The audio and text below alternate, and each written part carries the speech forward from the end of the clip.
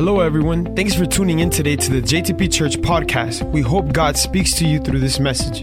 If you want to share with us what God is doing in your life, you can write us at hello@jtp.church. If you would like to partner with us and make a financial gift to our ministry, you can visit us at www.jtp.church to make a donation. Now sit back and enjoy the message. He was blessed because he was upright and blameless, and he feared God and he shunned evil. Job was blessed because he feared God and not the other way around. Verse 10 says, have you not made a hedge around him, around his household, and around all that he has on every side? And remember, we were talking right now in 1 Peter, shielded by God's power. And that's exactly what God did with Job. He caused and he built a hedge. You guys know what a hedge is, right? In landscaping, there's certain little plants that if you bunch together, they grow and they make like a little wall. That's a hedge. Some hedges are really big. God created a hedge, a spiritual hedge around Job and all his stuff. God has shielded you. And even when God allows the enemy to come and touch something, that's called a test of faith, by the way, right? God sometimes allows the enemy to test your faith through situations. That's only to build you up and make you stronger and to help you believe that God is great in a whole new other level, to take you to greater places. How many say amen? I see a lot of young people. A lot of you guys are going to be pastors. Some of you guys are going to be maybe, architects, engineers. You guys, some teachers. Some of you guys are going to be lead worshipers. And God's going to do incredible things. But God cannot take you to that place in the condition that you're in right now. God needs to still build up your faith. And he builds up your faith by what? By letting you go through situations and encouraging you to trust him, because that faith put in God is what takes you to have victory over victory. And then you have what we call testimonies. And then as you grow, the deeper you go and you get into Christ and into believing what he does in your life, the more you could be able to share and stand and have foundational situations like we spoke a few weeks ago, that you could say, look, my God did this for me. Of course, he's going to get me through this situation. And it's going to help you be able to carry out your ministry and your calling. Proverbs 13:12. I'm going to read you 3 verses really quick. Because like we said, the book of Job is very indicative of our lives.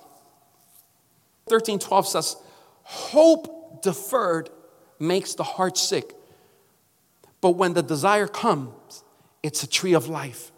You see, when it takes time for what you're hoping for to come past, man, like it says here, it makes the heart sick, because we want situations to get resolved quick, or no?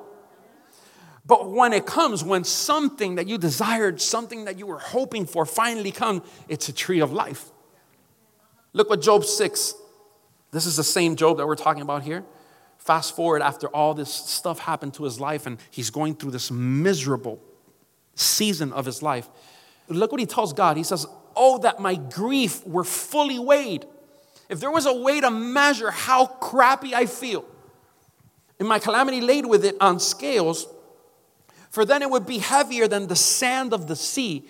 Therefore my words have been rash, for the arrows of the Almighty are within me. My spirit drinks in their poison, because before they used to shoot arrows and they used to put poison to kill their adversaries, right? And he started saying, look, the arrows of the Almighty, it's like God is striking me. He's shooting arrows at me. And my spirit drinks of their poison. The terrors of God are arrayed against me. Oh, that I may have my request. He's asking God for one request, and it might surprise you. That God would grant me the thing that I long for. Here it is, verse 9. That it would please God to crush me. He's like, please, God, take me out of this misery. Kill me already. That he would lose his hand and cut me off, like saying, oh, whoops, Job, sorry, my bad. Then I would still have comfort. He got into a season of his life that nothing would console this guy. He lost everything, all his children, all his possessions, all his servants. He went from being the greatest guy in the East to being the person that everybody overlooked and said, I wonder what Job did that God has him in this situation. Totally cast aside. And sometimes we are doing the right thing and we are in situations that we don't understand. And we're like, God, why have you turned people against me? Why is it that I'm going through this situation if I'm doing all the right things? You could be the strongest Christian, but it's very easy to lose hope. and surrender it. Job got to a place where he surrendered his hope. I know he worshiped God after he just finished hearing the news, but man, when difficult situations continue extending itself for time and time and time and time, you start questioning yourself, and the enemy starts messing with you. You start saying, are you still serving God? You still uphold your integrity with God? You're still going to hang on to faith? You're still going to have hope? Come on. You're not getting any better. How long have you been doing that? Has it worked for you? The enemy starts messing with you, but that's why we got to be people of conviction. We have to be people that we stand on the word of God, and I don't care what's going, I don't care if I'm locked up, I don't care what happens, God is going to deliver me. How many say amen? Come on, touch a person next to you and tell them, hold on, pain ends, it's going to get better. And that's not my promise as a pastor, that's God's promise as your creator. In Job 17:15, look, this is another case of Job losing it. He says, where then is my hope? As for my hope, who can see it? Like saying, where has my hope gone? I don't have hope anymore. I don't see it getting any better. And maybe there's people here that in certain situations that you're going through right now, or in situations that you've gone through, you've gotten to a point where you've said, I have no hope. I don't see it getting any better. I don't see a way that it could get better. Well, listen to me. You can never lose hope, because the God that you serve is greater than anything that you've ever seen, experienced in your life. God is going to get you through. I don't care what they've done to you in the past. I don't care what people have said negatively over your life. God speaks words of blessing over your life. God upholds you with his right hand, right? It doesn't matter how people mistreat you. God will never mistreat you. God will never promise you something and not fulfill it, right? He's a man that fulfills his promise. So hope is powerful. Hope is the only thing stronger than fear. The only thing stronger than fear. Make sure it's your hopes and not your hurts that shape your future. I read something that Martin Luther King said once. We must accept finite disappointment, but never lose infinite hope. I'm going to say it again. We must accept finite disappointment. Finite meaning it's going to end. Disappointments aren't going to last forever. But the hope in Christ must always be infinite. Right? Because he would always come through. So reading a little bit about Job, what I wanted to do is take a glance at the life of Jesus. And I found, as I close up, a common denominator for many who received hope and mercy through Jesus' ministry. And I want to share them really quick. You don't have to look them up if you want to write them down. Luke 18:35-43, there was the story of a blind man. And the blind man was begging on the side of the road. And when he heard that Jesus was coming over, he started screaming, Jesus, Son of David, have mercy on me.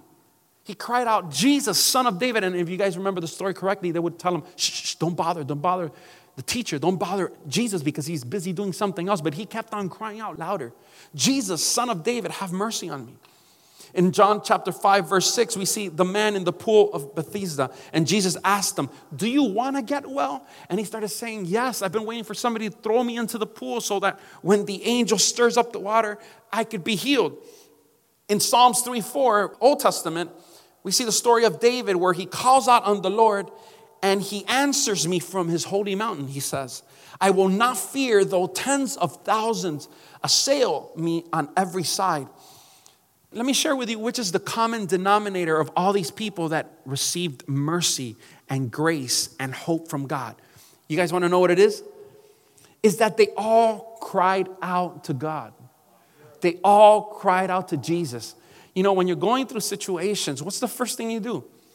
Well, the first thing you have to do is cry out to God. Before you pick up the phone and you tell your friend, before you go ahead and you instant message somebody that's close to you and tell them, I can't believe what this person did to me, or I can't believe what I'm going through, I can't. Go to God.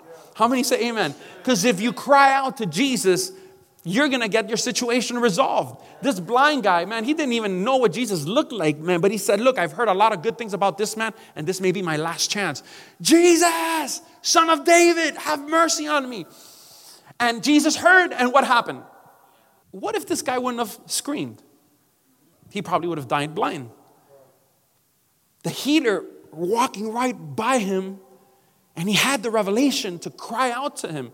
And let me tell you, Jesus is right. He lives inside of you now. He's not even crossing by you. The Bible says that when we receive God, he comes to live inside of us. We have the power of God that raised Jesus up from the dead, living inside of us. And yet sometimes we go through situations and we're like Job, we're like, where is hope? I have no hope. This is not going to get better.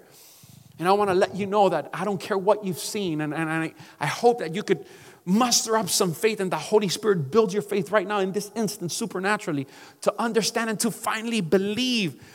Because sometimes it's not until you believe, it's not until you have that hope that God is up for you and that God is going to, erase all the past and you're starting to build right fresh and you're starting to build anew, and that everything that you saw from your family before Christ, BC, it's nothing compared to what you're going to see after Christ. I'm a testimony of that. I saw that. My family, from what I hear from my dad, before they knew Christ, they were poor. They were miserable. Everybody died of cancer. I mean, it was crazy. My family was messed up. But when Jesus came, everything changed.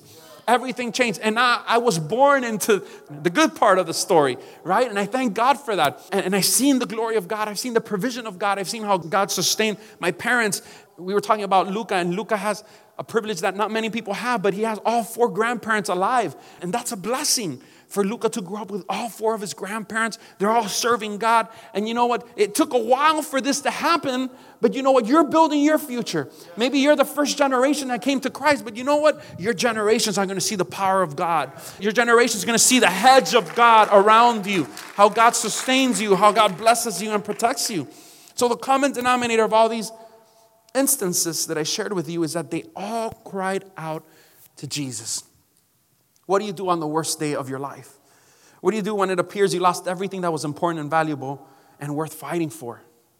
You cry out to Jesus, the King of hope. Come on, put your hands next to the person next to you and tell them there's hope. There's hope, but you need to cry out to God. We have to understand that there's purpose in pain. Psalms 147:11 says, 7:11. The Lord takes pleasure in those who fear him, in those who hope in his mercy. Look what it says. He takes pleasure. God loves it. He takes pleasure. He's up in heaven and he says, man, I love when my children are going through situations that maybe they don't understand what's going on here on the other side. Because Job didn't know that Satan and God had a conversation. We see that. And that should be enough revelation so that you can know that stuff is going on in heaven when you're going through tough situations. It's not that God is not responding. It's not that God is ignorant or he has other things that he's doing. He knows. You're being talked about in heaven. And you have angels that are like, come on, Brandon. Come on, Charlie. Come on, you could do it. Hold on to the faith. God's not going to give up on you. And then when in heaven, they see that somebody held on to faith, cried out to Jesus and got the victory. Man, I'm guessing that in heaven, it says that when a sinner repents, there's party in heaven, but I'm sure there's going to be some shouts of people up there in heaven when they see us do the right thing and see God glorifying himself. Right? The Lord takes pleasure in those who fear him, in those who hope in his mercy. JTP Church, if you know who your God is, you can come to a point where you lose it all and know that you will recover more than you lost every time. Every time. I'm going to say that. This is too good to not say again. If you know who your God is, and that's the key right there, you can come to a point where you lose it all, like Job, and still know that you will recover more than you lost every single time. Let me show you how Job's story ended, okay? It's a long story, but let me just fast forward to the end. Job 42, if you can go with me. Job 42, verse 1 through 6. And then we'll read a little bit more, and then we're done. Then Job answered the Lord and said, I know that you can do everything. You see, at the beginning he worshiped. Then he went through a season of his life when his friends started cursing him. His wife, he felt lonely. And he started thinking that God was against him. But then at the end, he finally realized. And he says this declaration that sometimes we sing about. And sometimes we do sermons about. It's a very common, well-known declaration. I know that you can do everything. And that no purpose of yours can be withheld from you. You asked, who is this who hides counsel without knowledge? Therefore, I have uttered and I have spoken what I didn't understand. You see, I didn't understand what you were up to, and I didn't understand why this was happening. That happens to us too. I didn't understand. Things too wonderful for me, which I did not know. Listen, please, and let me speak. You said, I will question you, and you shall answer me. I have heard of you by the hearing of the ear, but now my eyes sees you. Sometimes we come to church and we could hear testimonies of other people saying how God delivered them from stuff. But it's not until you get into some serious stuff and you have to cry out to Jesus and you see the response of heaven over your life that you can say, wow, I used to hear about what God could do, but now my eyes see you. How many say amen? I believe that some people here, that you're probably going through difficult situations and God wants to show himself in a whole new light. And he wants to get you to the point where you say, well, I used to hear about God. I used to come to church, but I was kind of different. But it's not until I went through this situation that caused pain and I held down to hope and I got to know who God is because I cried out to him and I saw him come and save me despite everything that I was going through. Now I could say that my eyes have seen him. Therefore, I abhor myself. Look what he says. I hate myself and I repent in dust and ashes. He's like saying, why didn't I react this way at the beginning? Why didn't I just preserve my faith? Why didn't I continue hoping in God? He is my true anchor. And verse number 12 says, now the Lord blessed. Everybody say, God blesses. God blesses. Put your arm around the person closest to you and tell them, God's going to bless you. And now look at them and tell them, don't doubt it. Don't doubt it. Tell them, I don't care what you've seen till this day. He's going to do it. He's going to do it. Now the Lord blessed the latter days of Job more than his beginnings. Not only did he recover, not only was he restored. What was that definition, Carly, that you shared the other day? That it was greater than the prior? Restoration, right? It's not just recovering what you lost. The end result is greater than what you started off. That's exactly what happened to Job. More than his beginning, for he had 14,000 sheep. He started with 7. And if you do the math, it's exactly 2 times more than what he had. He doubled.